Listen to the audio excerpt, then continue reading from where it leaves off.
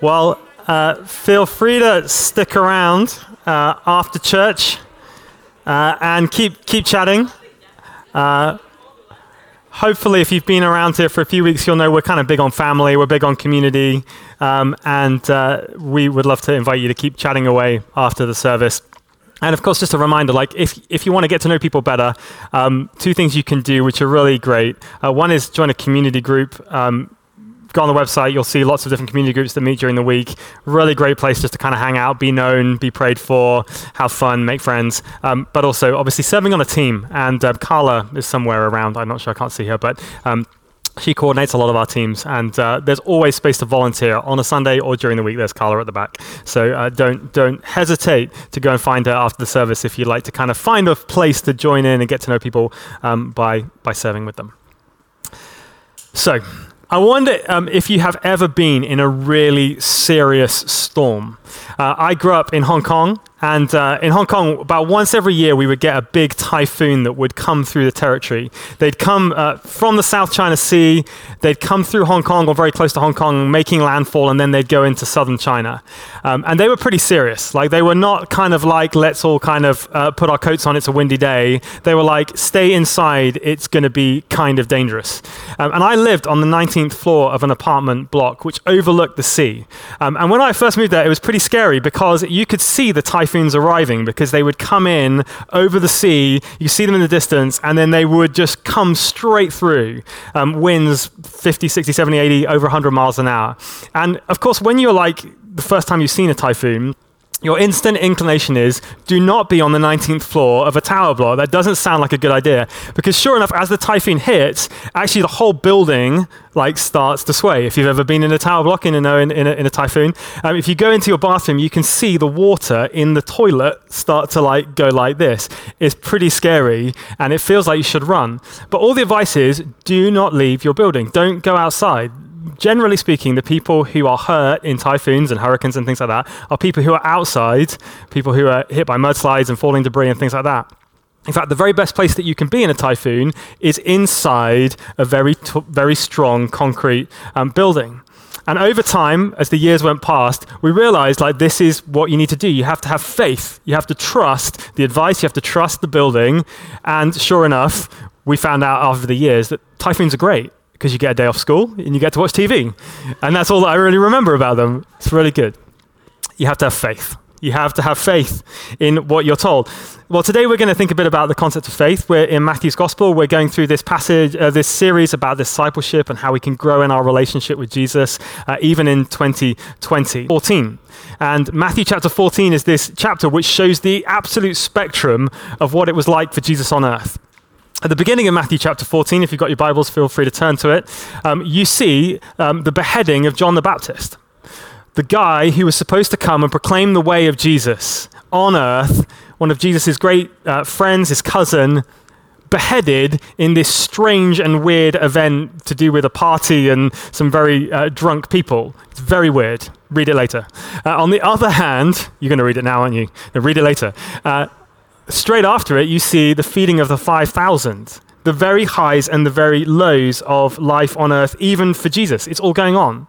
All of the kingdom moments of breakthrough and also sadness, grief, disappointment.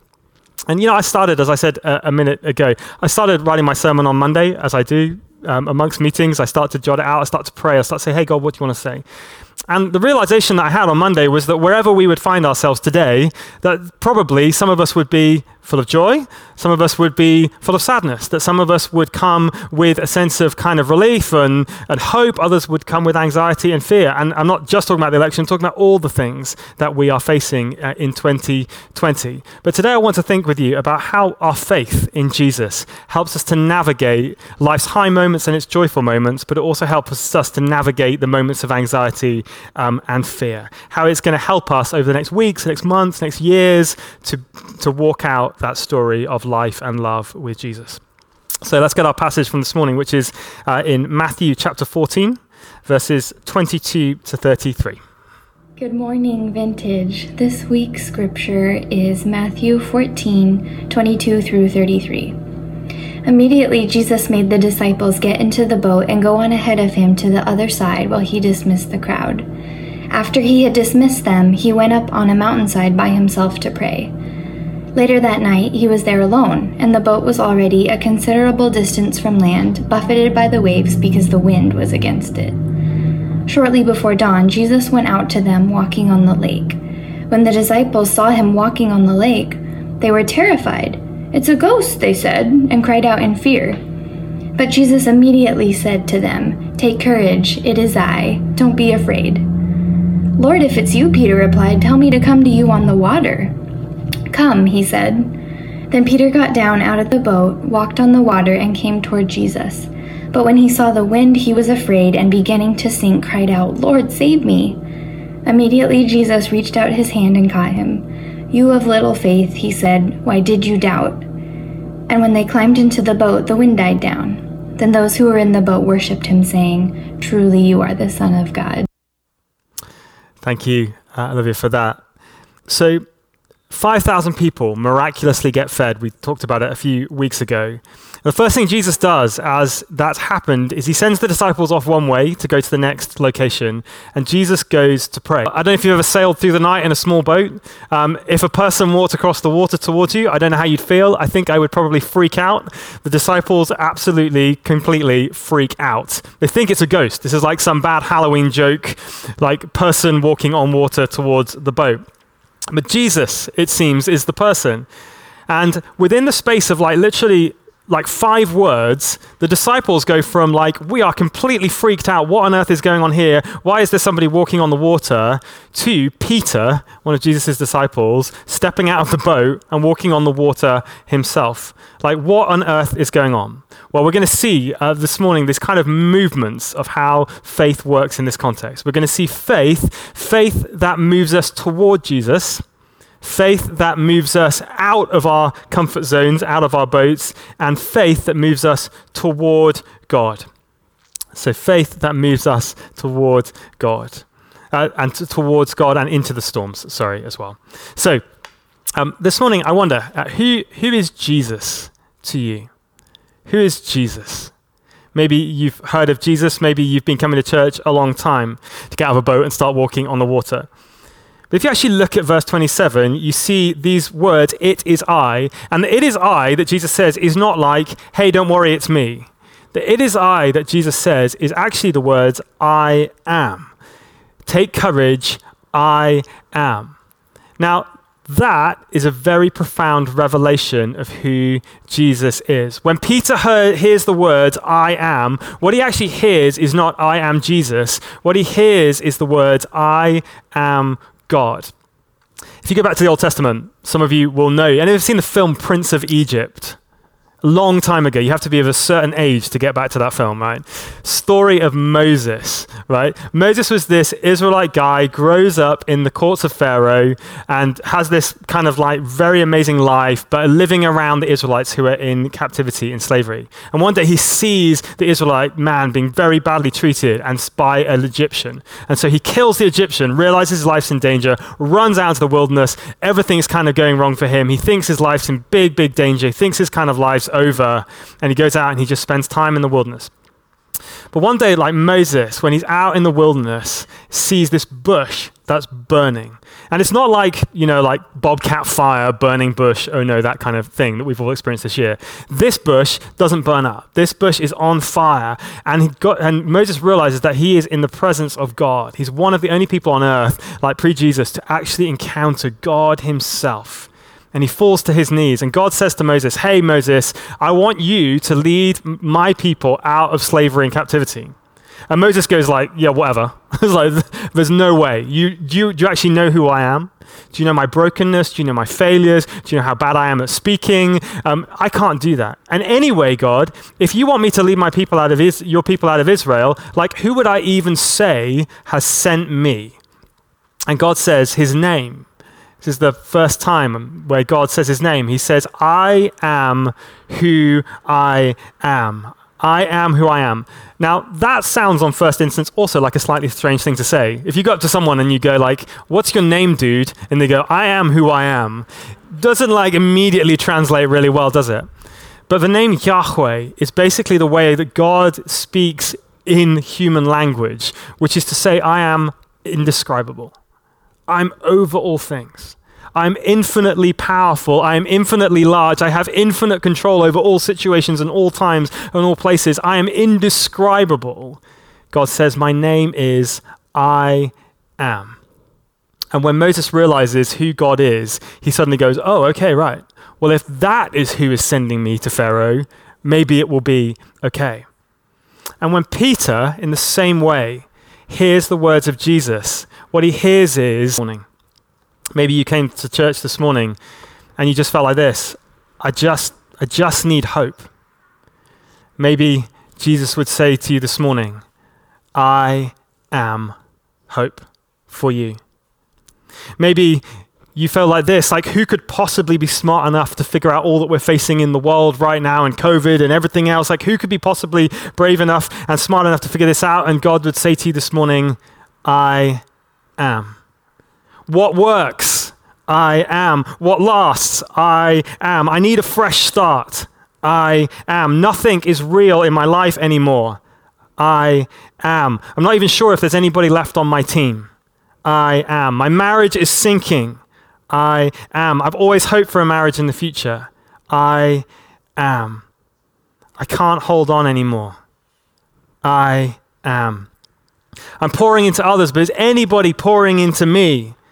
I am. I'm not even sure why I'm here this morning. I am. I need somebody to hold me. I am. Jesus says, I am the first, I am the last. I am the beginning, and I am the end. This is the revelation of who God is. Jesus is your friend. He is your confidant. He is right there, but he is also the very one who flung the stars into space. And if you want to have faith, then actually we have to have faith in a very big and powerful God. You know, I don't know how you feel about Jesus this morning. Maybe you've never had a relationship with Jesus before. Maybe you've just known about him from afar. I want to encourage you. In fact, I want to invite you, if you have never given your life to Jesus, if you've never put your life in his hands, I want to encourage you this morning. There's nothing better than you can do in 2020 than trust and hope in the one who flung the stars into space and who died on a cross for you. And at the end of the sermon this morning, I'm going to pray a prayer and invite you, if you want to become a Christian for the first time, then you can pray that prayer along with me. If you want to have great faith, you actually have to start by believing in a great God, in a great Jesus. So number 2, faith means stepping out into the world, out of your boats and into the world. I don't know if you've noticed, but like over the years that have kind of passed, and particularly where I come from in Europe, there has been this real move towards faith becoming personal and private. Like, you can believe whatever you want to believe, but just don't tell me about it. Like, please don't talk about it, because it's embarrassing. Faith becomes the space of what we do on our own in the personal times. Well, actually, what we read about today is that when we encounter Jesus, when we encounter his power, when we encounter his full reality in our lives, actually faith no longer can be fully private, because actually it causes us to want to do something with the things that we've encountered. Older kids do it, mums and dads do it. It's called skydiving, and genuinely they do. People in Australia, they love to skydive. So I was like, man, if all these people skydive, I am going to go skydiving. And so sure enough, like, we booked on, went along to this place on the beach, super chilled out, like surfer dudes who are kind of running it like, g'day, mate, you want to fall out of a plane? Like, yeah, okay, sure, why not? And they put you in this massive, great jumpsuit, and then they put this harness on you, and they give you this whole great, safety spiel. Don't get out of the plane until we tell you, mate, we'll pull the cord, all that kind of stuff. And you find yourself kind of on a bus, you go along to the airport, you get in this tiny little plane. It's like a Cessna Caravan, if you know what that is. It's basically the size of, no, it's like half the size of an American car. And you get in the plane and it takes off and it's really bumpy. And everybody who's about to like jump for the first time looks like they're about to die. And all the Australian instructors are basically just hanging out there. One of them's asleep in the corner of the plane because he's so chilled out. And you get to 12,000 feet, you get over the beach. And what happens is basically the side of the plane has like one of those industrial garage doors on it, and it just like rolls up. and there's no side on the plane anymore. And the instructor goes, right, mate, you better get out then. And so you literally are invited to get out of the plane. Now, I don't know what safety advice you've ever listened to on a plane, but generally getting out of a plane when it's in the air is not a good idea. But before you can even think too much about it, like the guy gives you a shove in the back and you're falling. You are falling out of the side of the plane. Now, at that point, I had loads of beliefs. I had been taught how to roll, how to put my arms out. I'd been taught that I didn't need to do anything because the instructor was going to pull the cord. I'd been through like the whole process. I had some small degree of faith that it was going to work. But it wasn't until the instructor pulled the cord, until you get this sudden rush upwards and this suit that you're wearing, it yanks you up very hard and suddenly there's this huge chute above your head and you slow right down. Like that's the moment that you realize the beliefs that you had, the faith that you were hoping in was actually a real thing. Often in our Christian faith, we can be very theoretical about faith, right? We read the Bible, we pray, we believe that God is real, that he can do good stuff. But do you notice in this encounter that Jesus' invitation to Peter is to come? It's an invitation to get out of the boat. It's an invitation to take the theory, the beliefs, and turn them into practice. You see, we're really big here at Vintage about mission. We really believe that we're people who are called to share our faith with others. But how easy is it to come to church and go, it is very important that the evangelists share their faith with other people? Like, it's really easy to believe that we should care for the poor and the lost and the lonely and the least. It's easy to believe that. But it's also easy to leave that to the team or the committee or the ministry that does those kind of things. Jesus' invitation to Peter is to get out of the boat, out of the comfort zone, and to experience the reality of faith in his life. I wonder what it would look like for you today to hear God's invitation to step out of the boat. I can move every negative thing in my life very, very far away from me. Like if I have enough faith, I would have no issues at all on earth. We think about Peter, we're like, dude, you had some faith. But if you had a load of faith, Peter, your feet would not even have got wet. You would have just like levitated gently across the water to Jesus for a nice cuddle. That's not how it works. Like, it would be great, wouldn't it, as if believing in Jesus and having enough faith meant that we would never get sick, meant that our bank accounts would always be full. We go, like, I have enough faith to see my bank account completely full of cash. Like, I have enough faith that I'm going to marry a beautiful person. I have enough faith, that I'm never, ever going to get sick and no one else around me is going to get sick. If you've been a Christian for a while, you'll know that that's not quite how faith works in the real world. Actually, faith does not mean avoiding storms. Faith means walking with Jesus through storms, right? Now, don't get me wrong, Jesus does intervene in our lives. I am so glad that Jesus did not answer the prayer that I prayed when I was about 16 years old, that I really wanted to marry this beautiful girl in high school. I'm really glad that he did not with us in the storms, that he will walk alongside us in the pain, that he will walk alongside us in the grief, that he will walk alongside us when we laugh, when we cry. He will be right there, guiding, helping, giving us the faith that we need to carry on the journey. See, when Peter gets out of the boat, he fixes his eyes on Jesus. And as he fixes his eyes on Jesus, he finds that he is able to walk through the storm on the water. When he fixes his eyes on the water, he sinks. Jesus' invitation to you today is to know Jesus in all of the storms that you face in your life. There's been a particular psalm which has been just the most helpful to me in 2020. I've read it before, but Psalm 23, verse 4 says this: "Even though I walk through the darkest valley, I will fear no evil. I'll fear nothing. I'll fear no evil, for you are with me. Your rod and your staff, they comfort me." Maybe today, what Jesus would love you to know is this: I am with you. God is with you. God is next to you. God is alongside you. God is closer to you than you can imagine. When you feel like you're on your own, when you feel like you've got nowhere to go, when you feel like you are hopeless, God is with you. When you are laughing and you are joyful and you're on top of the world, God is with you. And his invitation to you is to have faith in who he is, but also to have faithfulness in how you live your life. To keep walking, to keep going, not to give up, not to turn away, not to take the easy option, not to run from the storms of your life, but to know that God is with you in the storms. So I want to pray for us as I finish. I want to pray that we would know a Jesus who is infinitely powerful. I want to pray that we would know a Jesus who commands the storms, a Jesus who will walk with us and protect us and provide for us. I want to pray, though, that we would also hear his voice calling us out of our comfort, calling us out into the places of faith, and that we would have the faith to walk through all the storms.